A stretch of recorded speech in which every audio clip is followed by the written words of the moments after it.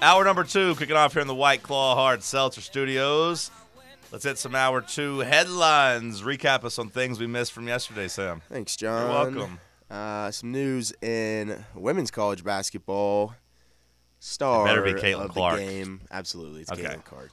There's only 2 stories I care about right now. Caitlin Clark and does Kelly Harper get fired? Okay, yeah, that's fair. That's very fair. I guess if South Carolina loses in the SEC season, I'll care a little bit about that because they're undefeated, right? So I guess I don't know. they're still undefeated in conference, Okay. obviously. It's like if they lose, maybe I'll care about that. But until they lose, I don't care about South Carolina either. Before you get to that, and I'm not sure why, but I was curious. I checked out, because Lady Vols won last night, and I checked out where they are in women's bracketology. Are they in? 9 seed. Okay. Better Okay. than I thought, honestly. Yeah, I guess they avoided like the bad loss to Vanderbilt a couple weeks ago, and losing to LSU was disappointing, but like it didn't hurt you because LSU was good. Yeah. Since we're talking women's basketball, what matchup would you rather see? Caitlin Clark rematch against LSU and Angel Reese, or Caitlin Clark versus South Carolina, undefeated streak, and team like revenge from last year because she beat them last year, right? Yeah. Yeah, they did. Yeah, they did. That's like the best women's basketball game I've ever seen. No, that was a great game. Yeah. Yeah, it was amazing. I watched all of it. I'd like to see her go against Angel Reese again, honestly. Same. Because LSU's been kind of quiet this year, but that's kind of the way last year. They came in as a 3 seed and then went on a run, and they're still the champs until they beat them, or get beat. But yeah, I was wondering because I mean the South Carolina undefeated streak versus like America's darling, revenge. I think that's a pretty big story too. But I do think we like the drama, the messiness of Angel Reese versus Caitlin Clark. I think you'd get more Trash media talk. hype out of the LSU one. I think I don't those know. girls are a little more I don't out know. there in the media. I mean, Van Lith and Angel Reese are 2 quote-unquote stars. I don't know if Van Lith's necessarily a star, but she's somebody you know.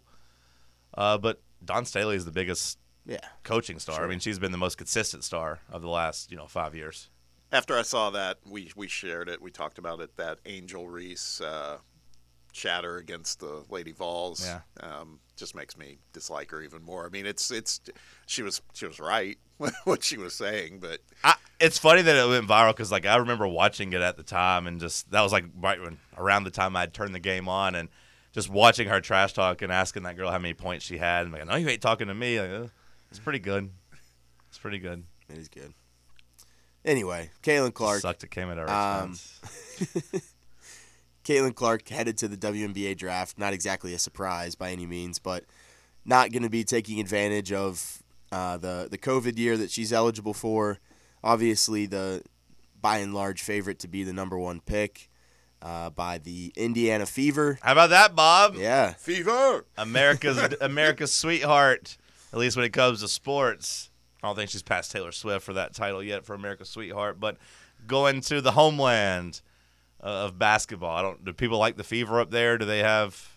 Yeah, they're pretty bad. They had their first round pick was from South Carolina last year. Is it Butler? Is that her? I forget her first name, but she's a big, and she's been good. So it's good building blocks between her and Caitlin getting together. That could be good. Aaliyah Boston. Aaliyah Boston. That's it. I was going to say, I don't remember a Butler, but I remember that name. So yeah, I think they'll definitely rally to support the team with her coming. It made me happy seeing Darren Rovell get dunked on. Oh yeah, right. I hate that guy. I'm glad you brought that up. Such a sports business expert. I guess he doesn't do that anymore. He's just the gambling guy now, who doesn't know anything about gambling. I don't know how he necessarily found himself in that lane, but talked about Caitlin Clark taking like a $750,000 pay cut or whatever he called it, and everyone quickly was like, no, bro, all of her deals are national.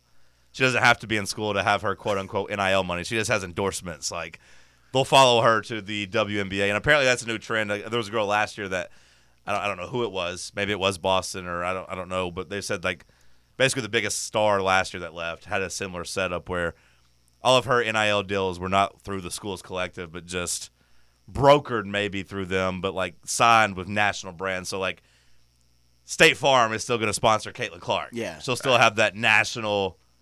That Van Lith girl's an Adidas sponsor when like LSU's a Nike school. Okay. Yeah. Okay, so yeah, maybe that. And I mean, I know Angel Reese got a big bag from Shaq, and was it Reebok? I believe that Shaq took advantage or took I think so. Took leadership of. I'm pretty sure she got a big bag from that. So, like, I'd say she's in a similar position that, people make fun of the WNBA salaries, which, I mean, they are kind of bad when you look at the idea of being a professional athlete. I don't want to get into the economics of it. I'm not saying they should be paid more or whatever because the league doesn't make money. But when you look at the minimum salary there being like $60,000, the maximum salary being like $250,000, I would say that is a pay cut for a lot of these big women's basketball stars. I'd say Angel Reese does make more and Caitlin Clark does make more, but they'll be able to supplement that with income made from endorsements. I'd say Caitlin Clark will continue to make 7 figures through the first parts of her WNBA career. I was going to mention Ravel if you didn't. I think it was Nicole Arbach who, I mean, there were a lot of people dunking on him. She baptized him. I mean, she was basically like, I can't, let's get this straight. I mean, she was just throwing down on him. I loved it. What did Darren do? Did he ever back off? Did he say that he has women friends and that he's allowed to talk about this? Did he say... I don't know. I don't know if at the time when I saw it, there was no response from him. So maybe he did something afterwards, but yeah. It's kind of a common sense thing, honestly. It is crazy. He's a moron. Such a loser. He's the first person I think I've actually hated in media. I just find him just to be insufferable. I just find him he's the worst in terms of being insufferable while also just being wrong and having no self-awareness, but thinks he's the smartest person. Tweets just random pictures of sports memorabilia whenever someone dies, I don't know. I'm blocked. I've been blocked. I don't really know what he tweets. You're blocked by him? That's great. Yeah. I just saw him get dunked on in this regard. Just the Kate Upton, he had that weird thing where he made her uncomfortable in a show by proposing to her, and everyone's like, get off your knees, bro. You're being creepy. And did he really? Yeah. He tries to confess his love to her. I don't know if it was proposing, but tried to ask her on a date or something, and they were trying to do a bit, and it was gross. And then he also got duped. He wrote that big story during the NBA lockout about how some escort service was losing 7 figures because the NBA players don't come to their cities anymore, and that was just a completely fabricated story that he didn't vet it all, and he wrote it on ESPN. He's supposed to be some serious journalist. Then when he started gambling, he was a gambling expert that didn't know anything about gambling. People in the industry there dunking on him. The Black History Month thing was maybe as bad as it got. The black memorabilia, and people are getting mad at him. He was like, well, I have so many black friends. Or they called him racist. He's like, I can't be racist. I have so much Martin Luther King memorabilia, and some of my friends are black. I just hate that guy. Ravel did respond.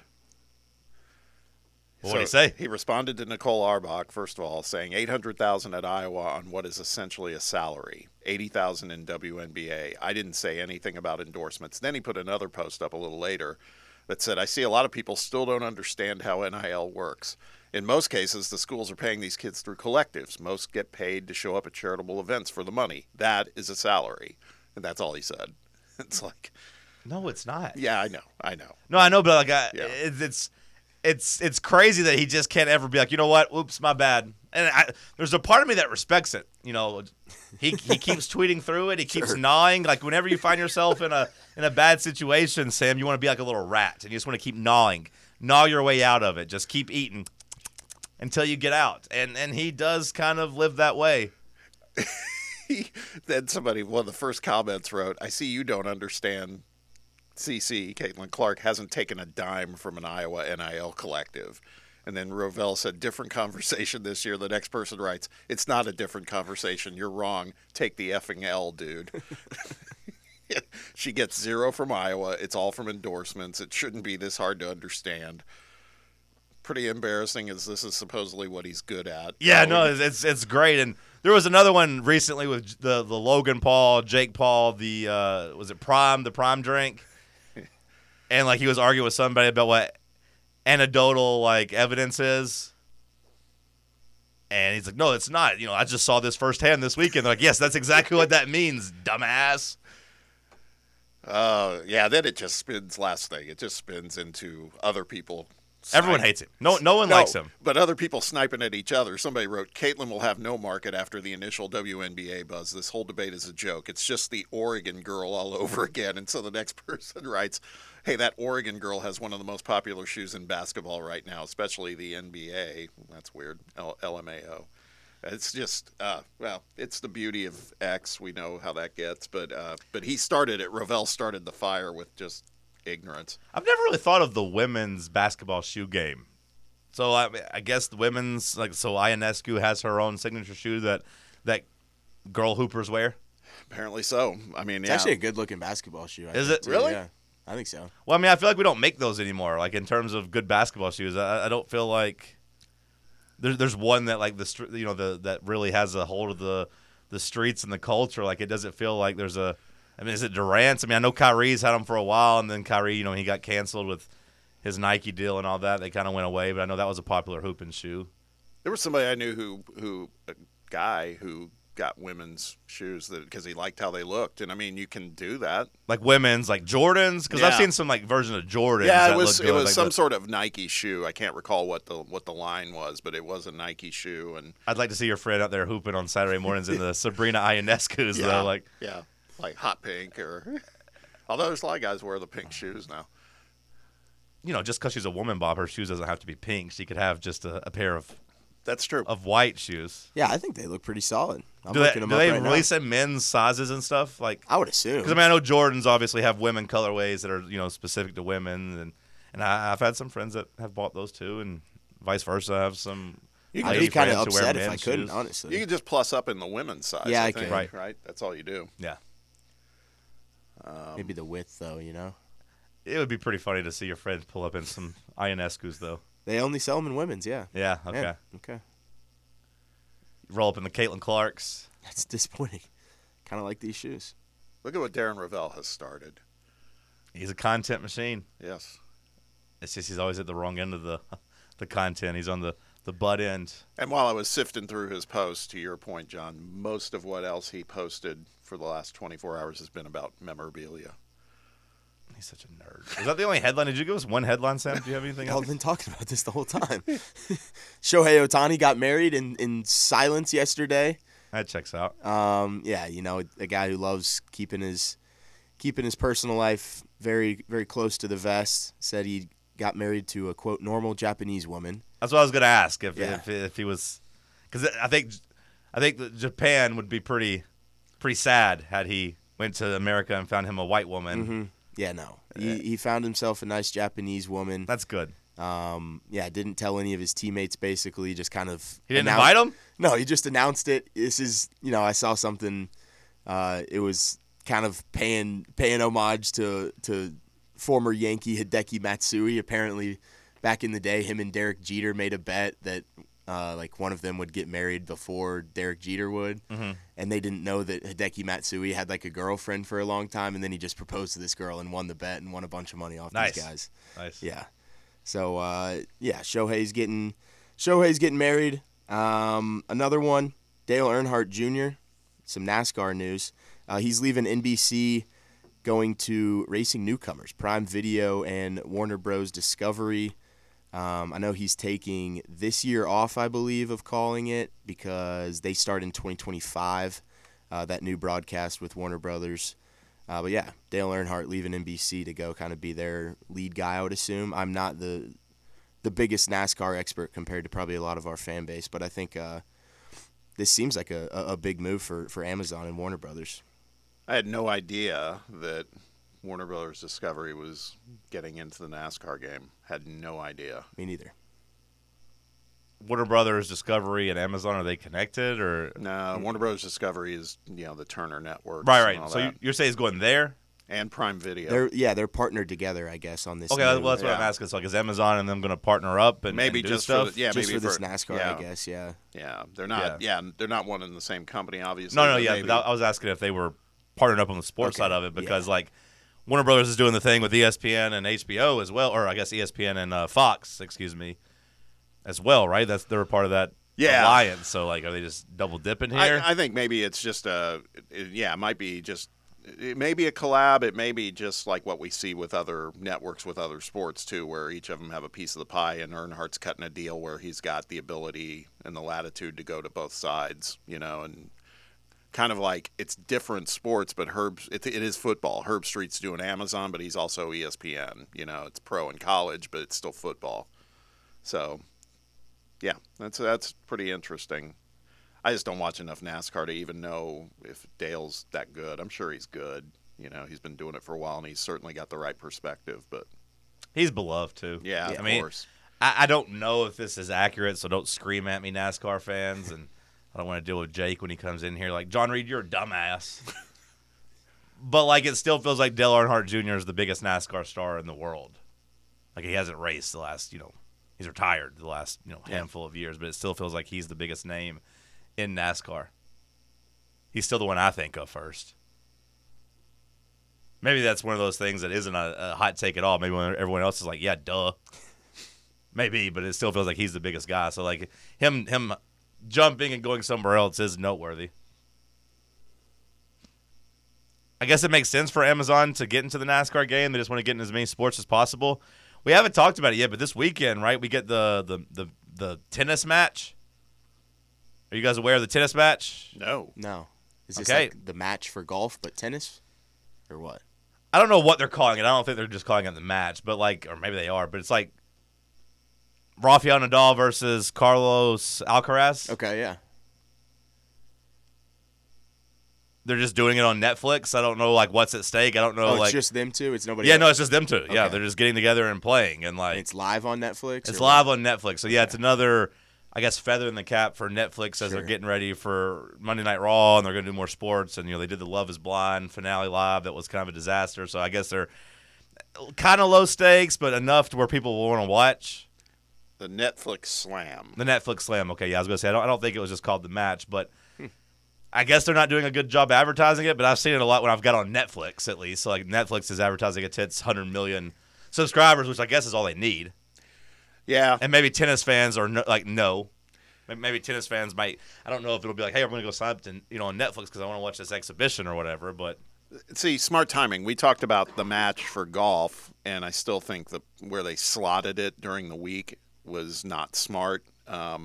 This is Sunday at 3:30. I think that's a great time right now because there's not much else happening. Sunday at 3:30. Yeah, it's a pretty good slot. Yeah. Saturday you'd go up against college basketball, and Sunday you'll pretty much go up against nothing. I guess the NBA is doing their double headers on ABC now. Yeah, and a little, final round of golf, but it's kind of a middling tournament, quite honestly, for the PGA. So yeah, that's a good move. It doesn't say anything on that flyer about what's at stake, right? No. I mean, I'd imagine there's got to be at least like a cash prize or something. Which, by the way, did you guys see that the match 9 brought in the lowest viewership of all of them so far? Which checks out to so many. But I mean, it lost significant viewers. To be the lowest, okay, it could be just to come in a little bit lower, and that's tough. The previous low was 782,000 viewers. This one brought in 511,000, so I mean that's a pretty big decline there. Yeah, I think the product of the matches have been diluted. I haven't even watched the full ones of the last 3 or 4. I just watched the highlights. I found myself watching a lot of the Warriors Chiefs one last year. I watched the whole thing of that. I didn't watch any of that one. Strangely enough, and maybe sadly enough, maybe I shouldn't admit it, but I bet on it. I bet on it. I was just Mahomes is good enough, and Kelsey, we get plus 300. You took their football duo on to the golf course. I was plus 300. It just felt too big for an exhibition. I don't know. That was right. I made good money on it. This is what back to the tennis match. Netflix's broadcast team includes tennis greats Andre Agassi, Andy Roddick, Jim Courier, Mary Jo Fernandez, and Patrick McEnroe. Kay Adams is kind of the host. But that's a ton of talent, on-air talent. In the golf, I get that because they're wandering around holes and everything else. I'm going to be interested now I'll watch it just to see how they balance the booth. That's just a lot of people. I'll check it out. Yeah. I'll check it out. Let's go to break. We'll get to the phone lines afterwards. 865-546-8200 if you want to weigh in. It's the morning show on Fan Run Radio.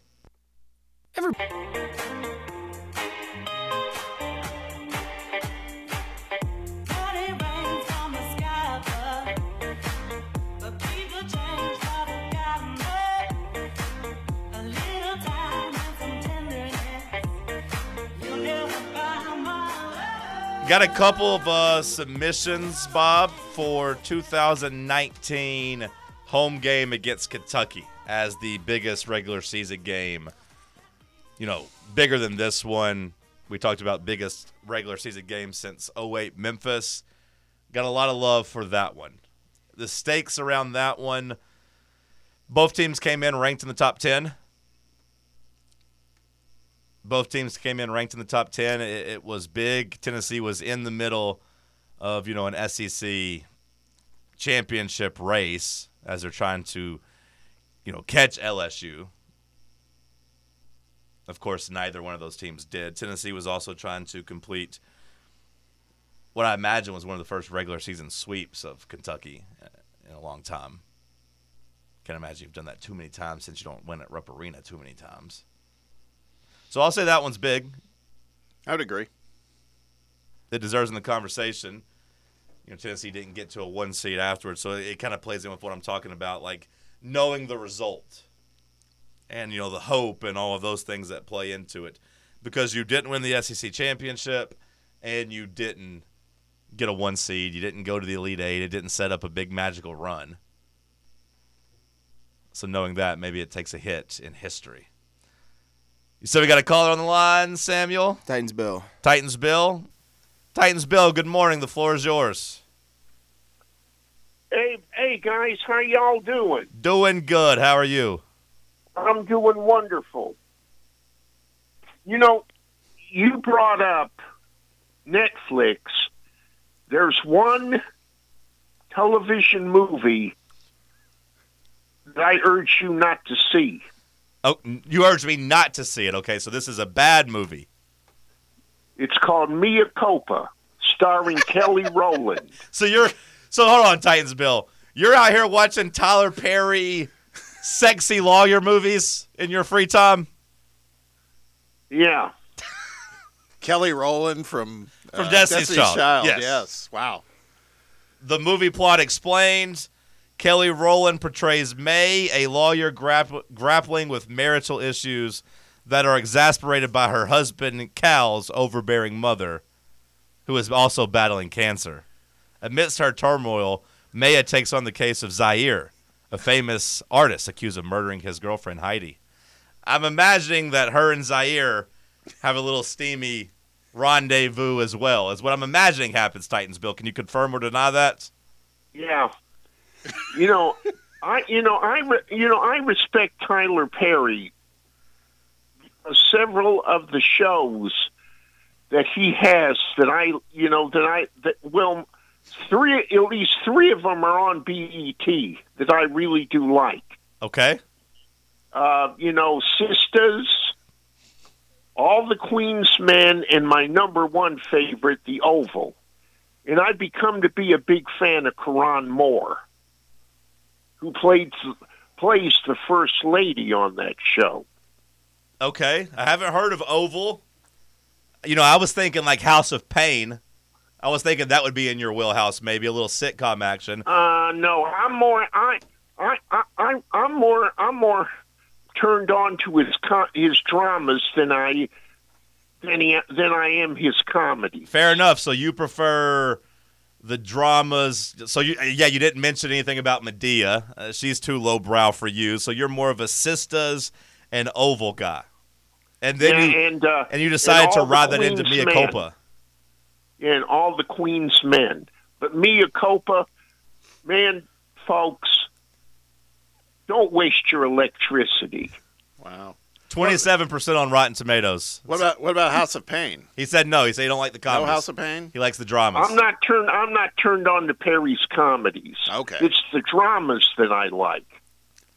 27% on Rotten Tomatoes and a 0% from Titans Bill. Stay away from Mea Culpa in case you were thinking about watching it this weekend. That is. If you want to watch any dramas by Tyler Perry, go to BET.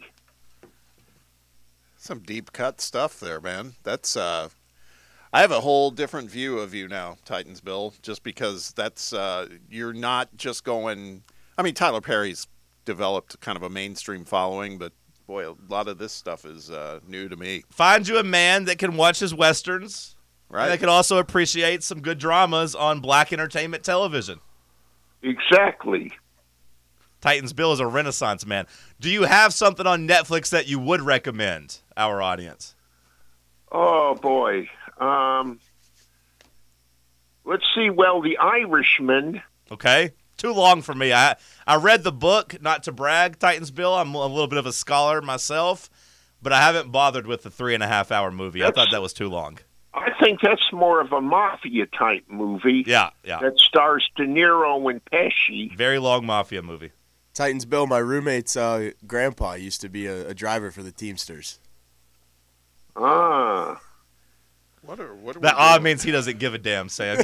He completely no-sold your roommate's who? Grandpa. Your roommate's grandpa? Okay. All right, Titans Bill, anything else? No, that's it, buddies. I just wanted to give you a little review on that Maya Culpa. Okay. I'm looking forward to you having a new review. This is your new segment on the morning show. You can do movie reviews for us. So find us something to talk about next week, good or bad, because I'm quite of a movie buff myself. Okay, And, bye-bye. Hey, Titans Bill, before you go, do you have any other streaming services you're involved with, like Amazon Prime Video or Hulu, or because we'll? Well, yes, I have Amazon Prime Video, but you know who owns Max? Yes, Warner Brothers Discovery. correct. It's my old employer. Of course, I can't pick that up, but I can pick up Peacock, and I also can pick up Netflix. And Just I find can us a pick movie, up- Titans Bill. I'll talk to you next week. Appreciate it. You can't throw your hands up there, Bob, and I'm taking the time to tell you about the subscriptions because you asked the question for some reason. I don't know why you asked him what all streaming services he had. Well, the reason I'm asking is if he's gonna contribute with some movie recommendations, it's got to be beyond Netflix. Netflix is still the GOAT, though, or Yeah. at least the juggernaut, the McDonald's. Maybe you can't call it the GOAT, but it's the McDonald's. They got everything. They got the biggest customer base, and quite frankly, they probably got the widest selection between quality and just absolute terrible movies. The fact that we're talking about a Kelly Rowland movie, it's a lot right now. It's a lot for me to handle. You didn't like Freddy versus Jason? No. I never liked any of that stuff to begin with. Not a scary movie guy? That genre stuff. Not really. Maybe when I was younger, but Sam, you a scary movie guy? Yeah, I don't get scared of not watching them. I don't seek them out. I'll watch them if somebody wants to watch them, but I don't exactly. Okay. It's not my preference of movie, but I'll watch it if anyone wants to throw one on. I guess it'd be a little weird if it was your preference, but I do like them. I guess maybe it might be my preference. I'd just take Like an the one action genre. movie over a horror movie. That was the only other Kelly Rowland movie I could think of was Freddy versus Jason. Pretty sure she gets her head cut off, if I remember correctly. so she got a bigger acting career than maybe I imagined. No, she doesn't. No, she doesn't. There's only a couple. There's only a couple. Yeah, that was not something I would say I saw coming for today's show. Was Something warming to me. You know, America maybe isn't as divided as we think whenever Titans Bill can sit there and enjoy some BET television and appreciate sisters and all the King's men, or all the Queen's men, I guess I should say. Maybe we're not all so different. But stay away from Mia Culpa. It's no good. It's no good. I feel like we have to take a break after that. It's the morning show on Fan Run Radio. Hey guys.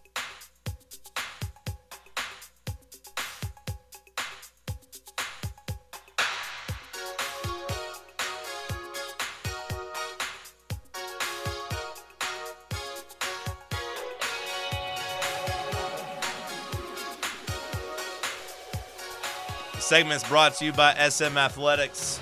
Spring is here. That means spring athletics. Also, right here. I can't even say around the corner anymore.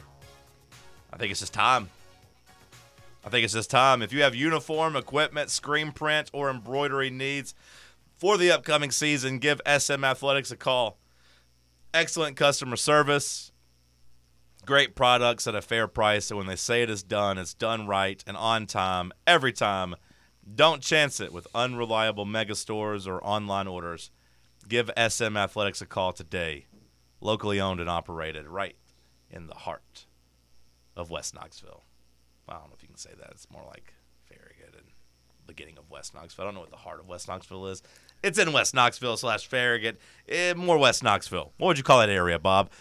West Knoxville, if you think about how it feeds into school systems, that one would be close because it's usually below Pellissippi Parkway, means Farragut, but it might even be Hardin Valley there. Yeah, when I say heart of West Knoxville, I'm thinking like West Town Mall. To me, that's the heart of West. To me, that's the heart of West Knoxville. So I back that off a little bit. It's not fair to say West Knoxville. Okay. Give SM Athletics a call. 865-966-3434.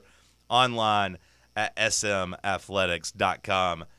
Going to talk some college basketball slate in hour 3 with our weekly segments, our weekend betaway with Eli Hershkovich.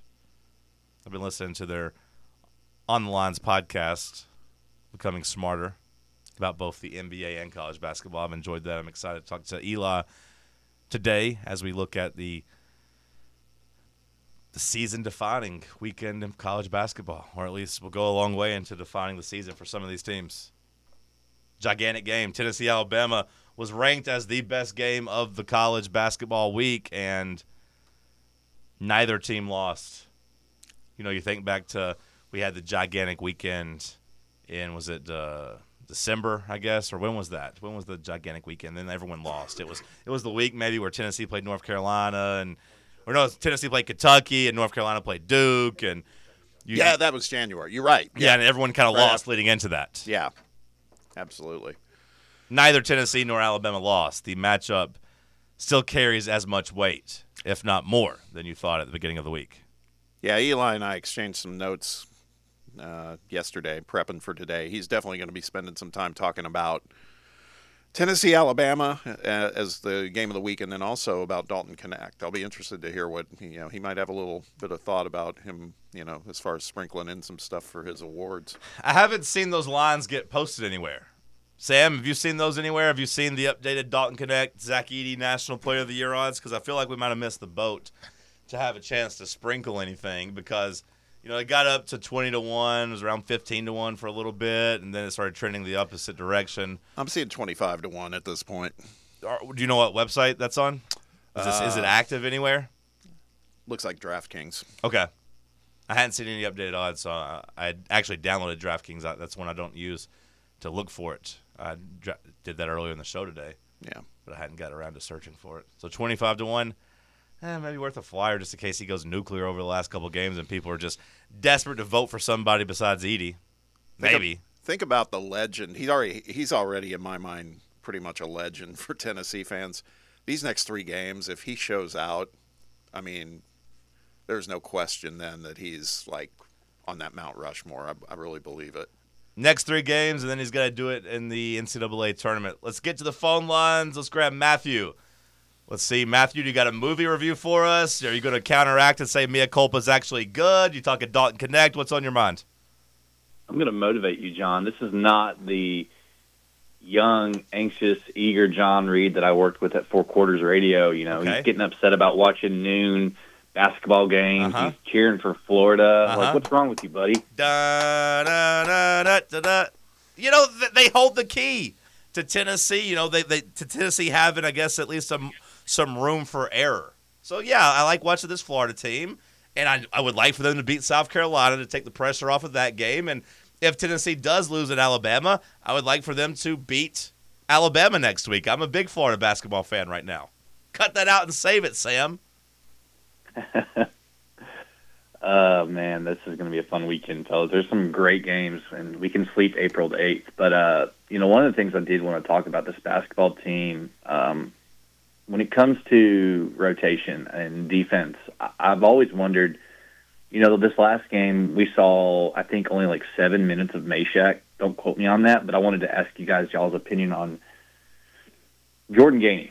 I'd rather Jordan Gainey's minutes and Meshack's minutes almost swap. If you look back on the last game, they had like Meshack, I think, saw only like 7 minutes, whereas Jordan Gainey almost saw 20.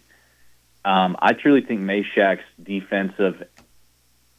the way he guards, I think, allows him to almost have almost a sixth defender out there when you're playing with 5 guys. I really like his effort. Now I understand his offensive woes limit his game, but it would almost I guess my question, and this is where I'm coming with it, is like when playing up tempo through your post play, would you rather play through with just 4-on-5? Because I know you're playing with only Meshack and Jordan Gainey out there, but I don't know. It just feels like when Jordan Gainey and Meshack are both out there on the court, it's limiting. I'm just curious, do you guys wish they would put more minutes on Meshack?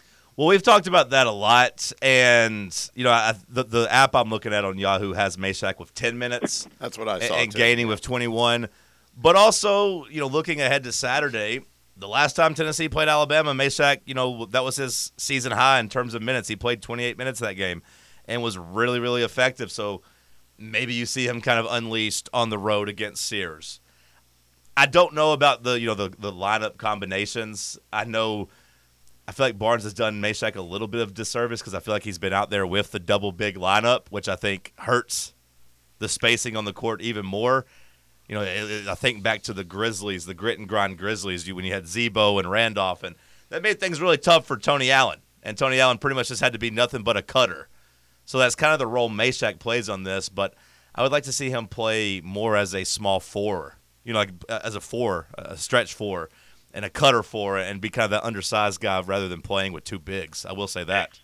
I think we see more of that tomorrow night, honestly. I struggle to imagine we see both Adu and Tobe in there much together like we've seen the last couple games. I just think the style of the game and the situation is not going to – I feel that's just – we're not going to try to change the pace of this game, or at least I don't think Tennessee should. So I think you're right, John. I think we see more Meshack again like we did when they played in Knoxville. It may be dumb or it may be so simple that it's brilliant, but I just want to see the same game plan you had against Alabama the first go-around. It worked really well.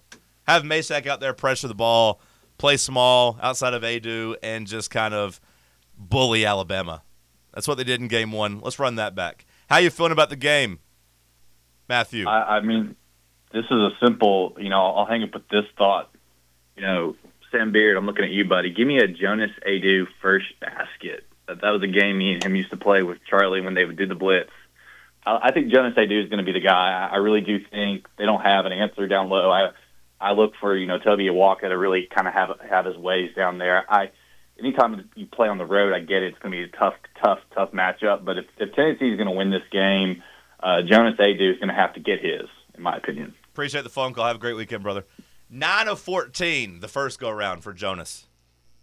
9 of 14 against Alabama. They had no answer for him.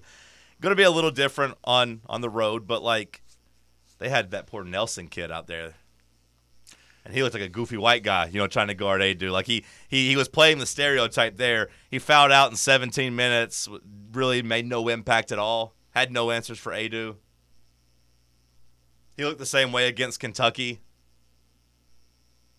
I haven't really watched too many games at Alabama this year. Maybe he's a lot better, at home versus on the road, or maybe he's a lot better against bad teams. But the 2 times I've seen him go up against, the class of the SEC, or at least the most talented teams in the SEC, he's been kind of overwhelmed. And I don't think that changes on Saturday night. I still think he's going to be overmatched by Jonas.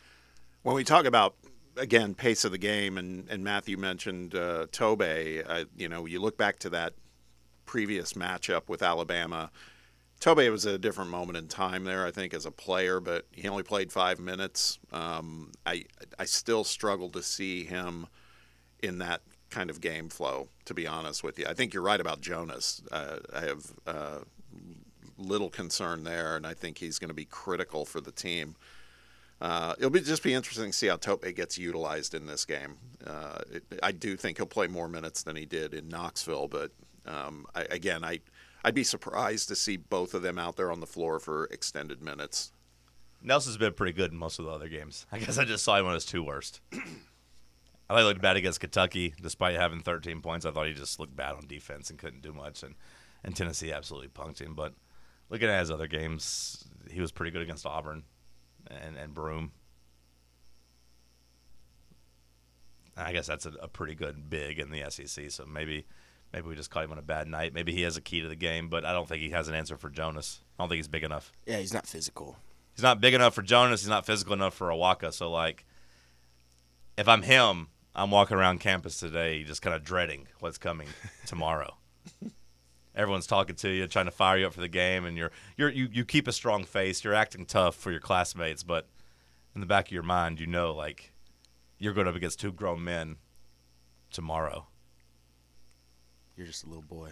And you're just a little boy that doesn't have an answer for any rim protection. Like, what are you going to do to stop this Tennessee juggernaut? Nothing, really. I was going to say the other thing, too, bad defensive team, which we've talked about time and again. Who do they have who do they put on Dalton? Is it Ryland Griffin? I mean, I don't know. I mean, I really don't know who they match up against him. They've got to do it, though. Maybe they try to bring that Wagyu guy in to drop an elbow or something, start throwing some bows. They send in the goon. I don't know. But, like, they don't seem to have an individual matchup, and that's part of what happened to them, when they came to Thompson-Boling. They couldn't stop Tennessee. Tennessee scored 50 points in the first half, followed it up with 41 more in the second half, shot 48% from the field. I don't even think Tennessee really – I guess 35% is a pretty good number from 3. Hitting 10 threes is a solid number. I guess I don't expect them to do better than that on the road. But, just kind of had their way. Got open looks all night. Forced a bunch of turnovers. The first game, that was kind of the key. Tennessee had only 7 turnovers to Alabama's 22. Yeah. So if you're Alabama, that's probably what you're preaching. But at the same time, Alabama at their best is reckless and fast, right? When they're at their best, they're going fast. That's going to lead to some turnovers against good defensive teams. Alabama only shot 21 threes in that game, too, which for them that's light. Well, again, I talked about it a couple of days ago, but they only had, I think, 2 in the first half. Right. So, on the second half, they kind of unlocked it a little bit and shot a bunch of threes. With that being said, they scored fewer points in the second half than they did in the first half. So shooting a bunch of threes didn't lead to a bunch of points for them. Now, they'll shoot better at home. Role players typically do in the NBA. College players typically do in college. Being at home typically leads to better shooting percentages. There's no doubt about that. The correlation does equal causation in that scenario. But Tennessee has shown they can go on the road and score, and that's why I have a lot of confidence in this game. Tell you what, I'm looking at that last box score from Knoxville.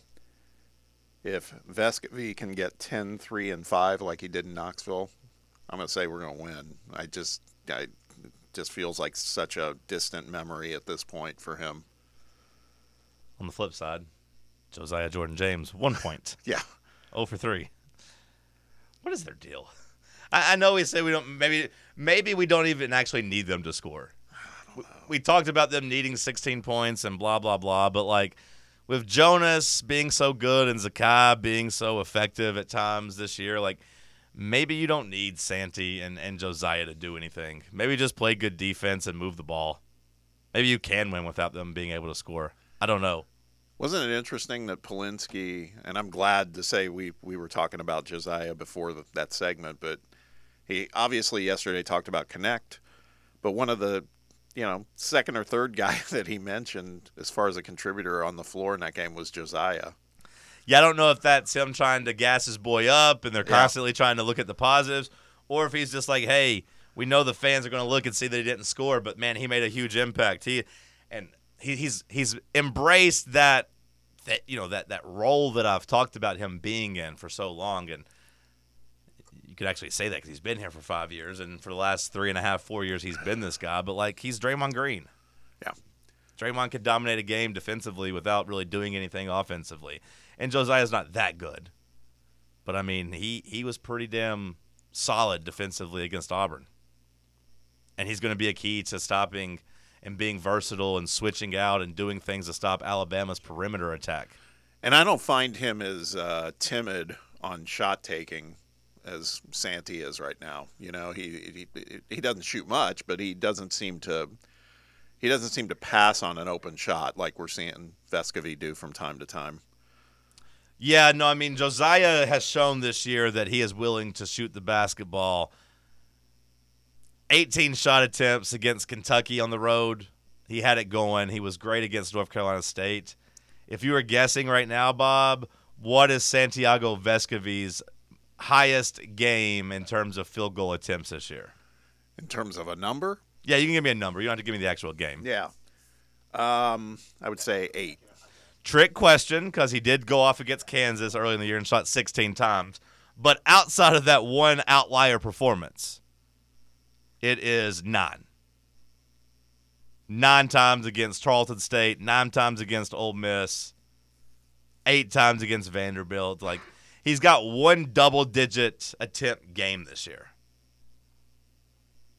And it was early against Kansas. And he actually had it going that time. You're like, okay, the old Santi's back. No. That was just kind of an outlier.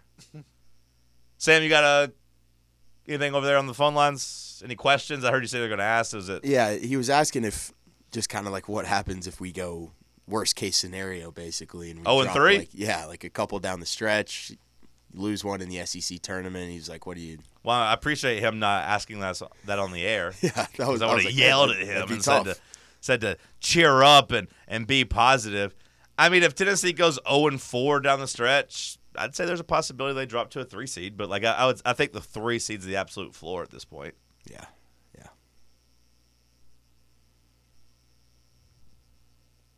Is there still a chance they could even be a 2 seed in that scenario? I think maybe still be a 2. Yeah, maybe. But like I think 3.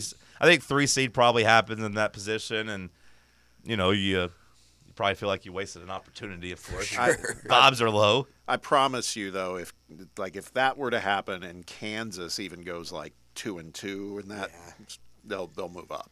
They'd move past them. Kansas?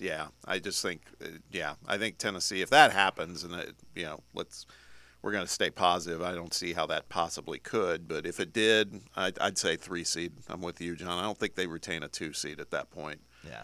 Unless other teams just collapse as well, and I mean that could happen. But. You flip flop with Alabama at least, like they'd be seated ahead of you. I don't know if Auburn would pass you, but probably. I mean, because they're gonna win their last 3 games, and if you lost your next 3, they probably move ahead of you, assuming they win those games and then don't lose the first round of the SEC tournament or the first game. But I don't even want to contemplate that. What are we talking about here? 0-4 to end the season? Yeah. We haven't showed that all year. No reason to do it now. I mean, Rick Barnes don't lose 4 games in a row. Nope. Does not. I don't care who you play. I'm going to lose 4 in a row. Bringing me down. Making me sad. He sounds like the one that had a sick dog. Let's talk some NFL after the break. Let's get to something else. We'll get back to the weekend of college basketball at 9:20 with Eli. It's the morning show on Fan Run Radio. A brand built